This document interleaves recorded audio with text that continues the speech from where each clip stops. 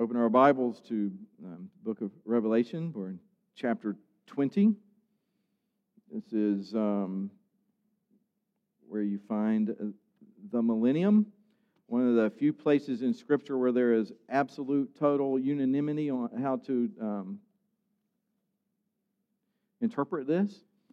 That's me being ridiculous, because there are people who identify themselves as historic premill, predispositional premill, premill, postmill, amill with nuances, and there's a bunch of other ones. And I wish, the only thing that I envy John Hagee for, and certainly not his theology, is his beautiful charts. You ever seen John Hagee? I mean, he's got like from one end to the other. So I don't know how much you spend on a chart like that, but man, those things are awesome.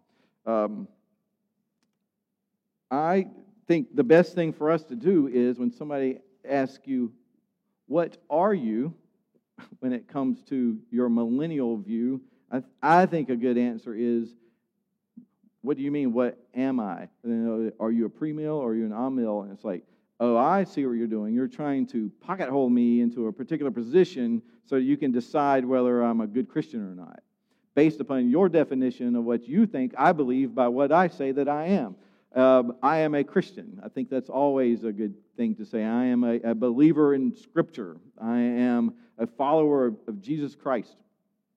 And we believe the Word of God is the true, inerrant, infallible Word of God. And then I would say, rather than saying I am, you might say I believe that the certain position has good points based on the following scriptural reasons. And then, if they want to dig into the Bible with you, and you can go through the Bible and explain why you believe these different positions with somebody, that'd be wonderful. However, as with a lot of our theologies in the church, we hold them tightly, we hold them dearly, and we hold them exclusively to other people who believe differently. But get us to open the Bible and show you why we believe that? Well, I don't know exactly why I believe it. I just know I believe it, and it's like, so it enables us to get into our camps. It enables us to distinguish ourselves from other Christians. And hopefully you see the problem with that. The problem is Jesus Christ desires for His church to be one, His church to be united, His church to have a visible, focused, white-hot ministry through the Holy Spirit, through the power of the Word in the world. And the Bible tells us that be careful if you bite and chew at each other, because you will end up devouring one another. And that's what ends up happening more often than not as we seek to distinguish our particularities of the faith, is we end up devouring one another. You're good, I'm not good. Now, that being said, there are certain particularities of the faith that are non-negotiable. That if you do not believe this, you are not considered actually a true church. This is not orthodoxy. This is heresy. This means that and there are entire denominations that are heretical denominations to which you should be warned not to attend. However, as we know with teenagers, if you warn them not to do something, they will run straight to it. So what we have to do is teach people how to identify the real from the untrue, the gospel from the false gospel, the Satan who comes as an angel of light versus the true light of the world. So that if you're in a church that is not proclaiming the gospel, the resurrection of Jesus Christ, the infallibility of the Scriptures, the resurrection, the true physical resurrection of Christ on the third day, all of these things are essential to the faith, that you're able to recognize those and that you are able to discern fact from truth. So that what we're going to do here as we continue to preach through the Bible is let the Bible interpret the Bible, so that it's the only infallible rule of biblical interpretation. If you have a part of the Bible that's not quite clear, well, then you use other parts that are more clear in the Bible to interpret those. So you're not going to have contradiction in the Bible. Now, all of this being said, I am an amill, because that's what people want to hear. So there you are. There you have it. I do not believe in the rapture. Oh my goodness, we're going to lose some people there. Our viewership just dropped online from 3 to 2 possibly. And there are even people that will never attend a church that would dare to say they don't believe in the rapture of the church. Do we want to sit down and talk about why I don't believe in the rapture of the church? It is, in our area, it's probably a majority view. If you go to a bookstore that carries Christian books and you go to the prophecy section, you are going to find 90% of those to have that dispensational prophecy type of view that talks about the rapture of the church and things. One of the reasons that you don't find a lot of books on some of these other things is they're a lot easier to figure out. The Amill position is pretty simple. You're in 1,000 years now. Symbolic. It's in the book of Revelation. Jesus is coming back for his church. That's it. I mean, that's my position. Other positions are the premill. And just real quick, because what I actually wrote down here, I can spend all my time explaining why I believe the Amill position, or I can spend my time preaching the outworking and rule of the church, of this role of the church during the time when Satan is bound and the abyss is sealed. So what I'm going to do is I'm going to real briefly explain what these others are, very briefly, and then we're going to look at the outworking of the position of what does it mean for Satan to be bound and sealed, as the Bible says he is, and that's some kind of symbolic language here. What does it mean for the outworking of the church? And all I'm going to do to talk about the outworking of this for the church is use the Bible to say what we're supposed to be doing. So even if by some fluke of whatever I happen to be wrong about my Amill position, we're not going to be wrong about what the church ought to be doing. And this is one thing about the different millennial views. There are significant differences which lead you to significantly different places.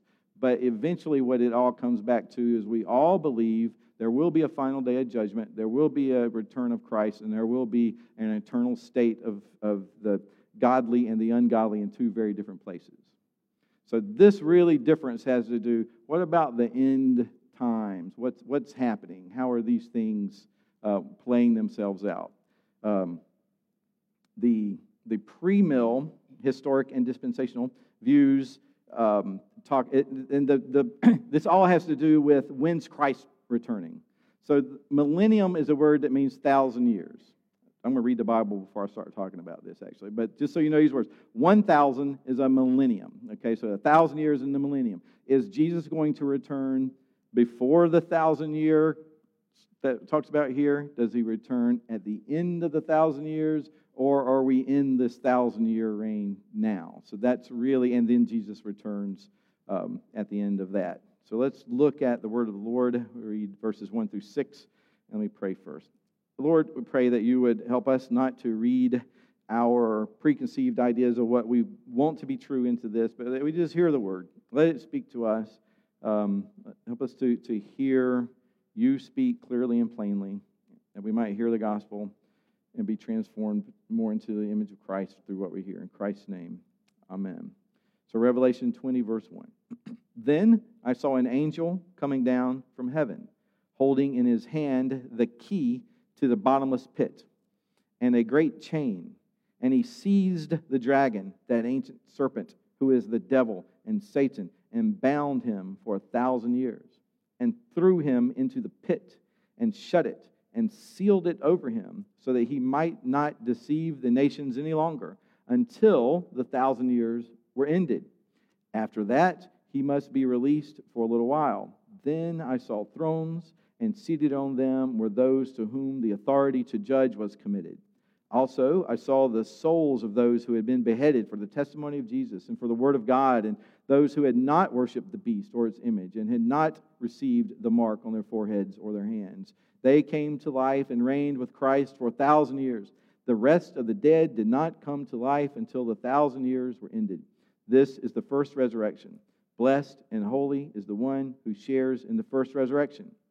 Over such, the second death has no power, but they will be priests of God and of Christ, and they will reign with him for 1,000 years. Let me go ahead and read the second part here. I'm not going to preach it, but just so we hear it. And when the 1,000 years are ended, Satan will be released from his prison and will come out to deceive the nations that are at the four corners of the earth, Gog and Magog, to gather them for battle. Their number is like the sand of the sea, and they marched up over the broad plain of the earth and surrounded the camp of the saints and the beloved city, but fire came down from heaven and consumed them. And the devil who had deceived them was thrown into the lake of fire and sulfur, where the beast and the false prophet were, and they will be tormented day and night forever and ever. The word of the Lord. So again, as we've seen this, the premillennial position is that Christ returns to the earth before this millennial reign, where he will reign on earth. And at some point before this, there's the rapture of the church. The 7-year tribulation period, and halfway through it, they'll be taken out. And then there ends up being a different gospel for the Jews. Actually, it's the end of the church period. The church is all taken out, and then he deals with the Jews as a reinstitution of sacrifices as memorials and these things. But it's a majority view in bookstores and maybe in our area. It is a very small minority view in the history of the church and the church in the world. In the Reformed Church, this is not a part of its history or belief system. So then you have the Plymouth Brethren. I can't remember. I don't have this stuff written down. John Darby. I don't know if John was his first name, but Darby, the part of the Plymouth Brethren, came up with the idea of the rapture sometime in the early 1800s, I think it was. And then it got into the Scofield Study Bible. Everybody bought the Scofield Study Bible. It had all this teaching in it, and it became the orthodox teaching of the day for people who followed that particular branch of teaching. It made its way into lots of different denominations, and so that's why it is popular in certain areas. However, I think if we look at the Scriptures, we'll see that there's one gospel, there's only one hope. There is Jesus Christ for His church, and it's all people, whether they're Jew or Gentile, it's the same gospel, the same Jesus Christ. Post-mills are on the rise today, particularly in so-called Reformed Baptist circles, where what they believe is, they say they believe it because they have a very positive view of the gospel in the world, that what's going to happen is the gospel will continue to do its work in the world. There'll be more and more people won to Christ, so that eventually, by the time 1,000 years is done, whatever, and there's differences on whether that's a literal or symbolic, but mostly they believe it to be a symbolic period too. But by the end of that time, the world will be Christian. That there'll be the rare unchristian person, so that the world is ruled by the church.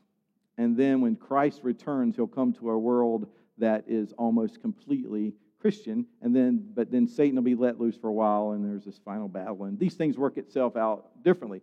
But when you have people who are so-called post-millennial in their eschatology, in their end times thinking, what they tend to be is very focused on government, very focused on rule, very focused on the fact that the church will eventually bring in all the Old Testament laws for righteousness and use those, and that will be what is used to rule the world. So you have the church running the government, which never in the past has turned out to be a good thing, because I would say, well, which church? And of course, they would say there will be a true church that will become more and more pure over time. And what I've heard from people who hold an amillennial position, they will say, we all need to hope that the post-millennialists are right in that, and we ought to be preaching the gospel with such power and zeal that our hope and our desire and our belief would be that the world will become more and more and more Christian as time goes on. But that's up to the Lord. And we see things in Scripture such as the wheat and the weeds, the wheat and the tares growing up at the same time. And so it seems the kingdom of God and the kingdom of Satan grow together until the last day, and there'll be a reaping and a judgment. Now, if there were any pre-mill or post-mill people, they'd like to jump up here and correct all these things I just said and why they're right and why I'm wrong. But again, I don't want us sitting in the pew and going, why even listen to this if nobody is sure about what it teaches? And so what I want to do is I want to focus on the surety of what is taught. The surety of what is taught. And so I want to look first, a quick moment, as we sort of do justify this position that's called amillennialism. And the word means no millennium, and that's not true. It actually just means it's not a literal 1,000-year rule of Christ. It's a symbolic number. First of all, it is in the book of Revelation. It's only in the book of Revelation. You don't see anything in the rest of the Bible about a 1,000-year rule of Christ. It's in a book of symbolic numbers. It would be strange for the 1,000 in the book of Revelation to suddenly be a literal number rather than an apocalyptic, symbolic type number. Chapter 19 in Revelation has the nations destroyed. We've actually seen the end of the world a few times. And so, again, what we're doing is looking again at what Christ does, judging the world and how he deals with his church from the birth of the church at the resurrection at Pentecost, the ascension of Christ to heaven, until his final return. And so chapter 19, we saw the defeat of the beast and the false prophet. What does that look like? And these things are destroyed. And so we've seen the harlot's been defeated. We've seen the world armies being defeated. And so from this perspective, we're looking at, well, what about Satan himself? How do we view what's going on with Satan and his demise? And so now we're going to take a look at this from the perspective of, from a heavenly perspective, looking at what is going on with the demonic forces and Satan himself opposed to the church. So Revelation 20, again, it's the only place where you're going to find this, but Christ is building his church, he's protecting his church, and he's winning nations to himself. That's biblical. Everyone agrees with this. So to verse 1, I saw an angel come down from heaven, holding in his hand the key to the bottomless pit. Now, it has a key. Now, don't miss it, because you might be thinking, oh, that's how he's going to get it open. Yeah, but don't miss the fact he has a key, because they point that out, and that's important. So a key represents authority over something. If you have the key to heaven and to death and Hades, the key to heaven, they give you the key to the city. It's sort of what they're saying is there's not an actual lock and you're going to walk up to the city and get in. It's like you can go anywhere, do whatever you want, within reason. But you do have this authority. And so this angel has been given this authority, and it's from heaven, from Jesus Christ who's on the throne, because of the death and resurrection of Christ, his ascension into heaven, where Satan has been defeated. And now the outworking of that is in this vision that John has here. This angel has this key. And then we'll see that this key, this authority, has been given to the church, so that we have the ability to proclaim the gospel, and it builds the church. Faith comes by hearing, and hearing by the word of Christ. We have the ability with these keys to protect the gates of the church. We talk about fencing the table. We try to help people see whether or not they have a faith that does seem to be true, that does seem to align with what the Bible says. There are lots of people who believe they're saved, but they don't believe Jesus died, or they don't believe he raised from the dead. And so as a church, you have a responsibility to say, no, you cannot be baptized, or you cannot come to the Lord's table, because you have a heretical view that is a condemning view. And that is the keys to the kingdom. And we'll look at that in just a second. It's the key to be able to encourage the weak in faith, to be able to say, we are a church that's proclaiming the gospel, and as a true church, we have the obligation and right to administer baptism and the Lord's Supper, to preach authoritatively from the Word of God to the people. We do not believe that the Bible teaches that you ought to be able to go and take a group of people off somewhere and go hang out at your pool and start baptizing people. Or that you can just go off somewhere and decide you're just going to, hey, let's just start doing the Lord's Supper. It's like, that's for the church. The church is given the keys to these things. Now, what constitutes a true church? That's a little more. It has to be, they may be elders, deacons, officers that are following the Word of God, men who have been called by God to a church, and that church has called them to that. So they're ordained to this ministry. So that then they are given, they're stewards of the mysteries of God, the Bible says. That we're not kings over this. In a sense, we're we rule, but it's more the idea of stewardship. And you saw in the, if you're into the Lord of the Rings stuff, there was the steward of Gondor. He wasn't the king. He tried to be, but he's just a steward. He's taking care of things. He's ruling while the king in the king's place. And so, as elders of the church, we're stewards of the mysteries of God.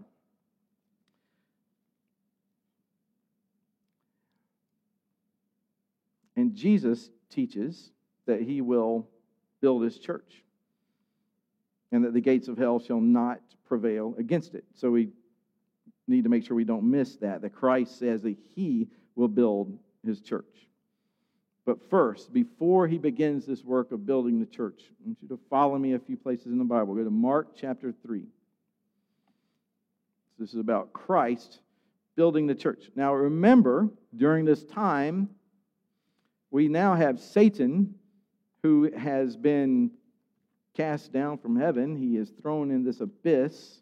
He is bound for 1,000 years and has this seal, which is another sign of ownership and authority, by the way. It's not just the seal over the tomb of Christ was not just to make sure it wasn't broken, but that was a part of it. But it was also to say the Roman government claims authority over this, and anybody violates this, you are now against the Roman government. You are now against Caesar. You'll have Caesar to answer to because this is my tomb. This is here by our authority. And then an angel comes and just rolls it away.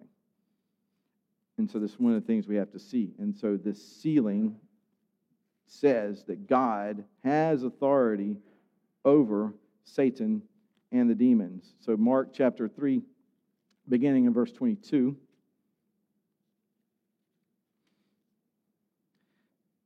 The scribes who came down from Jerusalem were saying of Jesus, he is possessed by Beelzebul, by the prince of demons. He cast out demons, and he called them to him and said to them in parables, how can Satan cast out Satan? If a kingdom is divided against itself, that kingdom cannot stand. And if a house is divided against itself, that house will not be able to stand. And if Satan has risen up against himself, see, they're saying Jesus is Satan. He's doing all these things by the power of Satan. That's how he's casting out demons. If Satan has risen up against himself and is divided, he cannot stand, but it's coming to an end. But no one can enter a strong man's house and plunder his goods unless he first binds the strong man. Then indeed he may plunder his house. Same word in Greek, bind, the binding of Satan. And who is the strong man? This is Satan. Jesus has come and he said, this is my mission. I am going to bind the strong man. I am going to, you're breaking into a place, there's the strong man. I love that term. And you got to take care of him first. Like playing a video game, there's always that last guy you got to get rid of, that guy. So you got to deal with Satan. And you're going to bind him. And then what can I do? Plunder his house. And this is what Jesus has come to do. Plunder the house of Satan. The nations who have been caught in this deception and the gospel has not gone forth. Israel was supposed to be a light to the nations. Isaiah 49:9 or 49:6, one of those verses. And they failed because they continually fell into darkness. The kings, they divided the northern and southern kingdom. Every northern king did what was evil in the eyes of God. Most of the southern kings did what was evil in the sight of God. There'd be times of restoration, times of renewal, times of revival, and then right back down. So that the nation was not able to fulfill the mission that it was given of drawing all nations to itself. Remember, you weren't just Jewish and a member of Israel because of birth. You could come from outside and be circumcised through faith and join Israel, which is what the mission of Israel was to be a light to the nations. The Abrahamic promise was, you shall be a blessing to all the nations. So Israel was supposed to fulfill this, but they were unable to. So Jesus comes, he says, this is why, because the strong man has not yet been bound. And I have come to do that. And the only way he's going to be able to do this is through his death, burial, and resurrection. So, but look at the point. I'm going to plunder his house. And that's what he says I'm doing. When they're going around, he's casting out demons. That's nothing compared to Jesus later says, you will do greater things than these. There are greater things than casting out demons from people.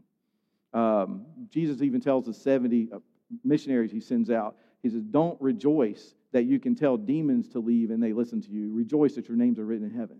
It's like to be able to proclaim the gospel in such a way that people get saved is a much greater power. And I'm not ashamed of the gospel because it is the power of God for salvation for all the nations. And so we had to be careful of this, that even when we read about by His stripes we are healed, physical healing, everybody likes physical healing, but that is nothing compared to salvation. You're going to die. I mean, you're not going to be perfectly healthy. Even if you have faith that is so great or whatever, and God does decide you will never be sick again, you're going to still die. So physical healing, if that's what you're looking for, then health is your guide. If you go to Jesus for anything other than Christ Himself, then that's your guide. If you come to God for money, God is not your God, money is. If you go to God for health, God is not your God, health is. Because what happens when you don't get it? Either I have to beat myself up for lack of faith, or I have to beat up on God or church for not holding up His end of the bargain. If you get sick, pray, maybe you get better. God has the power to heal. Amen. But the power to save, especially as people see how we suffer, how we deal with good times, bad times, in faith through the gospel, our light shines, pointing people to God the Father, and they see our good deeds and glorify our Father in heaven. The point is to glorify your Father in heaven, come what may. And the Bible, the book of Revelation, is written to say, you are going to go through hard times. There may be severe persecution, but let me tell you what's going on. There's a bigger thing at play. And so this is what we see, Jesus at work. Acts chapter 14.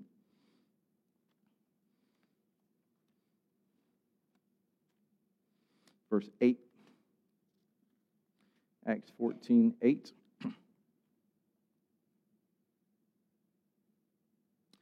Now at Lystra, there was a man sitting who could not use his feet. He was crippled from birth and had never walked. He listened to Paul speaking, and Paul looked intently at him. And seeing that he had faith to be made well, he said in a loud voice, "Stand upright on your feet."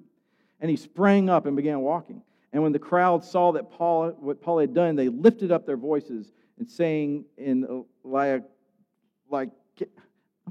I don't know how to say this word, Lycaonian. The gods have come down to us in the likeness of men. So you've seen movies where somebody does something that's amazing and they start calling him a god. So that's what's happening. They're calling Paul and Barnabas gods.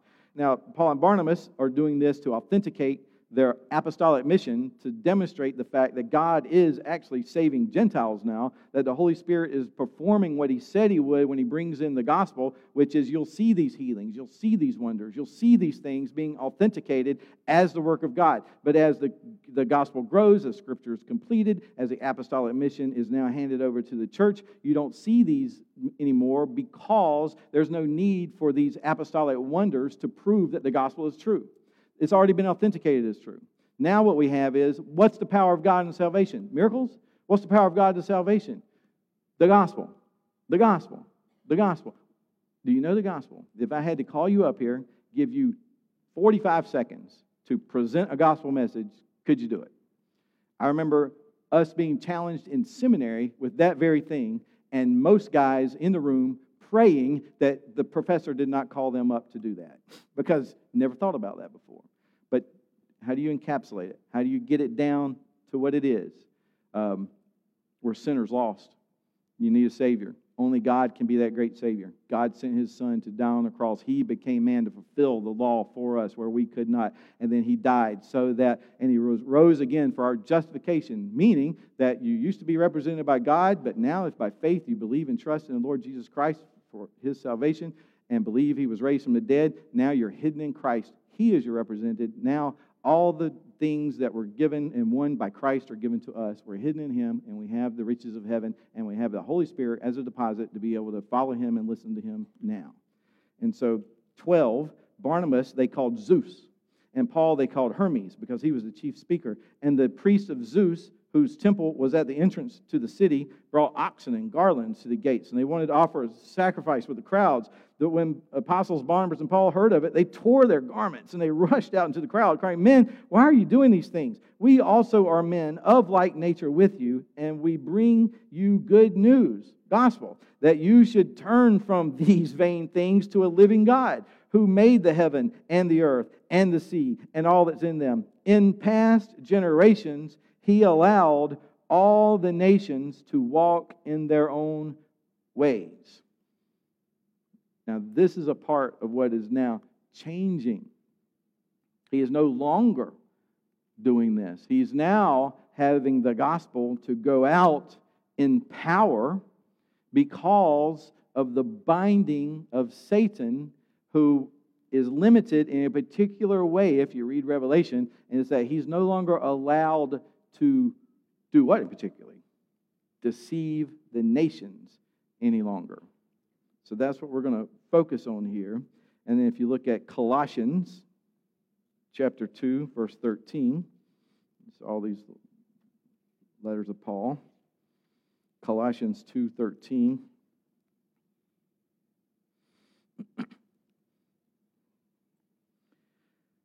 Paul's writing, and he says, "And you who were dead in your trespasses and the uncircumcision of your flesh," so these are the nations, "God made alive together with Him, having forgiven all our trespasses by canceling the record of debt that stood against us with its legal demands. This He set aside, nailing it to the cross. He disarmed the rulers and authorities and put them to open shame by triumphing over them in Him." Now, this is another view of what the binding of Satan looks like.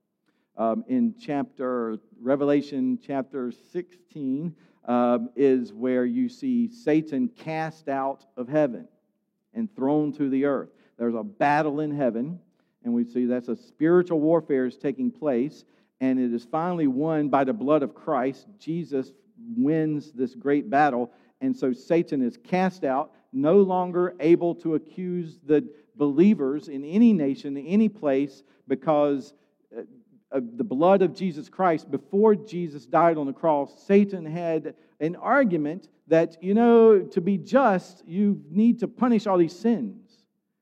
But now that Jesus has died and He's resurrected, God can say, no, I can be just and gracious at the same time because of Jesus Christ. And now you have no place here. Your argument is without merit. You have no place. He's cast out of heaven. And it says He's cast down the earth because His time is short. So this, in a sense, is a part of what is happening with the binding of Satan, because Satan is losing his grip on the power of his kingdom in this earth, because Jesus Christ is coming to win His church, to make His kingdom reestablished on this earth. Now you hear where the postmillennialists are starting to come in and go, yeah, and it's going to be brighter and bigger and bigger, and it's going to grow more and more. The Bible even has parables about how does the kingdom of God grow. It's like a mustard seed. It's little, but it grows bigger than any other tree. So we might look at that and say, does that mean it's going to be bigger than anything else in the world at a particular time? Or, given over time, that the church is tremendously big. It's all over the world. It has traveled more places than the message of God had ever done in times past.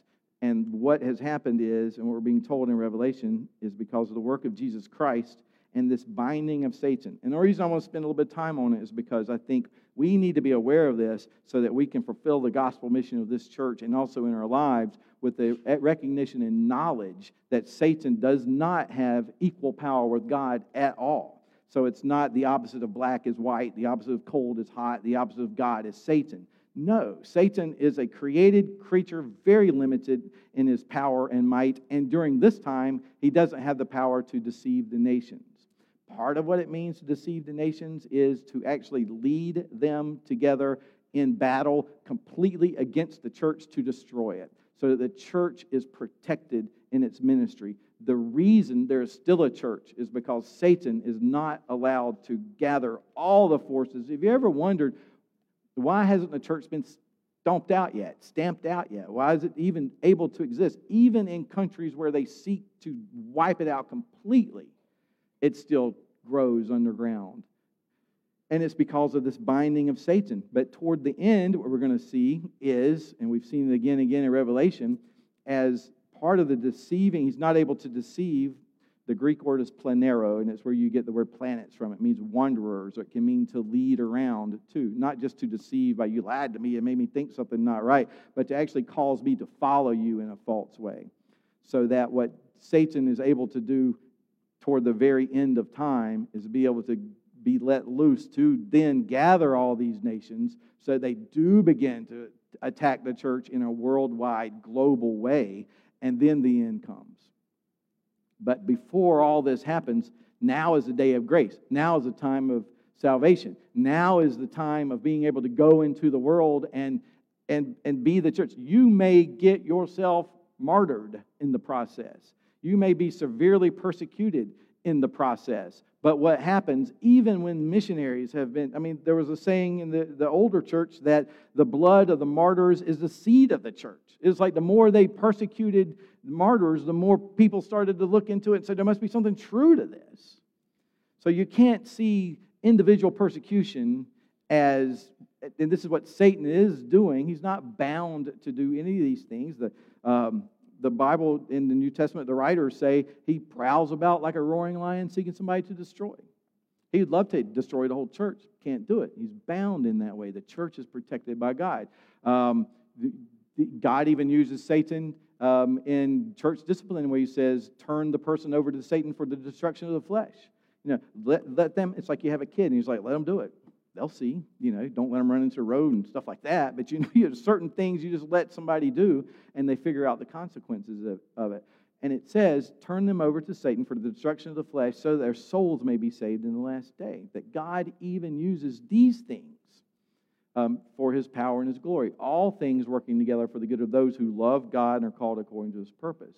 So then John chapter 12, beginning in verse 28.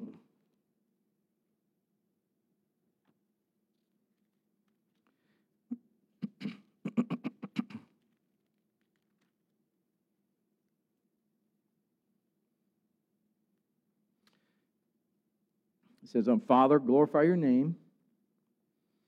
Then a voice came from heaven, I have glorified it, and I will glorify it again. And the crowd that stood there and heard it said that it had thundered. Others said, an angel has spoken to him. Jesus answered, saying, this voice has come for your sake, not mine. Now is the judgment of this world. Now will the ruler of this world be cast out. So this is, again, this binding of Satan idea. The ruler of the world being cast out. It's Satan, the ruler of this world being cast out. And when I am lifted up from the earth, this is his ascension into heaven, the coronation in heaven, I will draw all people to myself.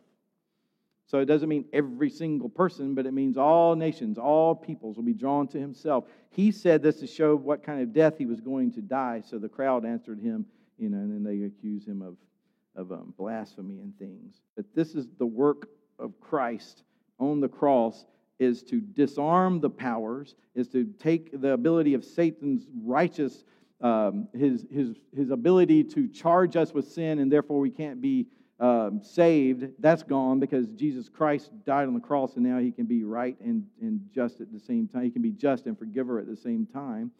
But also that at no point in time, Adam and Eve, in the garden, Adam fell. Then you go through Abraham, the Tower of Babel. All these things continue to happen. The flood, it's like every step forward, step back, step forward, step back, and it just doesn't go forward. Then with the reality and fulfillment of Jesus Christ, the gospel goes out to all the world, and we're told in the Great Commission of the church, go into the nations, baptizing them in the name of the Father, Son, and Holy Spirit, teaching them to observe all that I've commanded. And lo, I am with you to the end of the age. Now is the time of calling people into the ark, so to speak. Now is the time of being able to call the nations to come, serve, worship Christ, proclaim His kingship. We're not trying to woo them to something better. There was an example we heard years ago. It's like, you go down the road and you see your neighbor's house is on fire. You don't go over to them and say, hey, why don't you come watch my TV? It's better than yours. My stereo is better than yours. It's like, no, you go over there and you say, hey, man, your house is on fire. You need to come out. But we don't do church like that a lot. We want to say, hey, I know you guys are doing good life, but, life would be better if you came to church. You'd like it better in here if you came to, so that's not the message. The message is, your house is on fire. Come to the living water. And I remember Brian Stone, he said, John, you were talking about this. He said, I'll tell you, I was driving the other day, and I looked, and this guy's bushes were on fire. And he said, I literally went to his door, and I said, hey, man, your house is on fire. I said, there you go. That's the way door-to-door evangelism ought to work, I guess. I don't know. That, there's all these different ways of telling people their house is on fire in a way that you're led by Spirit through the gospel to be able to present it in love. The worst way you can present the gospel is in hatred, or telling people, turn or burn, like you're almost happy at the fact that they're going to go to hell and be punished forever if they don't turn to Christ. It's like it should be done with tears and weeping, but with great joy of what we see happening. So, back to Revelation to try to bring all this together. This seal and authority over Satan and his dominion. We had to remember that Christians are sealed by God with His own name on them for their spiritual protection. God's seal doesn't protect Christians in every sense, but only in a spiritual, salvific sense. In other words, you cannot lose your salvation. As a believer, God holds you savingly.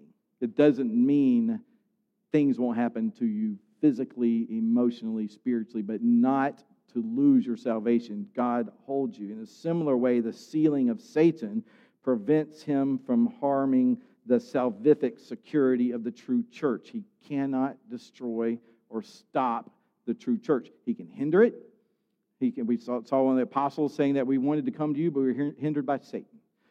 There are people who can be caught in a snare of Satan by giving in to certain lusts, temptations, and teachings and things, and suddenly you're caught in a snare. And then that's what we're supposed to do, is help people to recognize you're in a snare. Let's help you out, brother. Restoring that person, watching ourselves, lest we too fall into temptation. So Satan is bound, but don't believe that means his complete influence is gone. It just means that he no longer is able to lead the nations together to destroy the church, and he's no longer to keep the Holy Spirit away when the people of God go forward with the truth of the gospel. He can hinder it, but as Dr. Kelly, and I've quoted before, he says, the Spirit blows where He will, but God has told us where some of the windy places are. And He has said, even though China may try to keep the church out, it can't stop the Holy Spirit. It's going to go. And so that's the joy of the gospel, is that it cannot be stopped. All the nations will be drawn into Christ's light.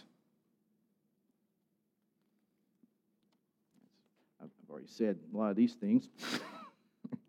So I just want to close with this idea. Revelation, let's not miss this second part. Verses 4. So go to verse 4 in Revelation. I saw thrones, and seated on them were those to whom the authority to judge was committed. Also, I saw the souls of those who had been beheaded for the testimony of Jesus and for the word of God, and those who had not worshipped the beast or its image, and those who had not received its mark on their foreheads or hands. These are believers. Some have been persecuted, some have been put to death, some have been, but they've been faithful believers. They came to life and reigned with Christ for 1,000 years. So this 1,000-year period being what we're in the middle of now, this time of Christ where the strong man is bound, in Revelation is written to encourage the church that's going through hard times. And there are people who were put to death because of their faith. They're reigning. They're reigning with Christ. And what's that mean? It means that Jesus Christ is king. He has them on thrones, and they're enjoying His rule and His righteousness now. And there's some sort of participation in that. It's not just that you're in heaven. You're in a disembodied soul state, but you still have some sort of, I don't know how that works. Nobody does. But you're not just walking around, saying how beautiful everything is. It's like there's a ruling with Christ. Whatever Satan is in the abyss, and he's bound and he's restrained. But what happens to us when he kills some of us? You're ruling in heaven. You're sitting on thrones, is the way it's described to communicate something to us of whatever's happening there. It's magnificent. And he says, and they came to life and reigned with Christ for 1,000 years. The rest of the dead did not come to life until the 1,000 years were ended. The rest of the dead, obviously, this means non-believers, those who had died. And what does it mean? They don't come back to life. Now, you're in Revelation, and so you had to be very careful about making too much theological new things just from something in Revelation, but what we see in Scripture is when anybody dies, there's not this soul sleep, but there is this a binding, a putting in a place for final judgment. I heard it's kind of like when you break a law and you're found there's enough, what's the thing you go to, the grand jury or something? They say, yep, there's enough. And so they put you in jail until you can be held, for final judgment. And then final judgment, you're cast into prison. So there's this place for non-believers. But they don't experience this resurrection, this new life, like the believer does. Because immediately back into life, the rest of the dead did not come to life until the 1,000 years were ended. This is the first resurrection. Now, it can sound like he's saying the rest of the dead didn't come to life until the 1,000 years were ended, and that's the first resurrection. No, that's just saying, put that in parentheses if you want to. The rest of the dead didn't come to rest for 1,000 years. But what we're talking about here is the first resurrection of the believers. So this is the first resurrection that happens. When we die, we're resurrected. Blessed and holy. This is the 6th of 7 blessings in the book of benedictions in Revelation. Blessed and holy is the one who shares in the first resurrection. Believers who die. Over such, the second death has no power. And the second death is what happens to non-believers, where they're cast into the lake of fire, tortured forever and ever, righteously and justly for their sins. But believers will be priests of God and of Christ, and they will reign with Him for 1,000 years. And then, you'll see later in the rest of Revelation, is the marriage supper of the Lamb, and then this new heavens and new earth, this glorification, this stuff that happens later that no eye has seen, no mind has conceived, the things that, it's just, what do you think heaven's going to be like? You're going to be like, no, it's going to be better than that. It didn't even come into your mind how good it's going to be. But for now, you are with Christ, reigning with Him in a completely different way than the non-believer experiences at their death. The book of Revelation is written to be an encouragement to the church. The book of Revelation is written for those who are long-suffering, for those who are struggling with the sin they see around them, for persecution they may undergo, for they see a world around them that seems increasingly dark at times, and sometimes there's great revival. But it's written so that we might live lives of holiness and fruitfulness, and to know that Jesus is building His church. And the only way that the gates don't hold up is if we press against them. But without the Lord and the love of Christ, we are nothing. And therefore, He gives us His word. He gives us baptism and the Lord's Supper. We're sealed, commissioned, and He tells us to come to Him, to receive more of Him, so that we can go out to the nations that are right outside our feet, to be able to proclaim the good news of Jesus Christ. Let's pray. Lord, we thank You that the church has great power as long as it sticks to the gospel. The church has great power as long as we stay in the Word of God. And so we thank You for Your promised Holy Spirit. We thank You for the gift of Jesus Christ enabling us to come to You as Father. We thank You that we're about to partake in the Lord's Supper. And we just pray that You will remind us of what a blessing this really and truly is. And we pray this in Christ's name. Amen.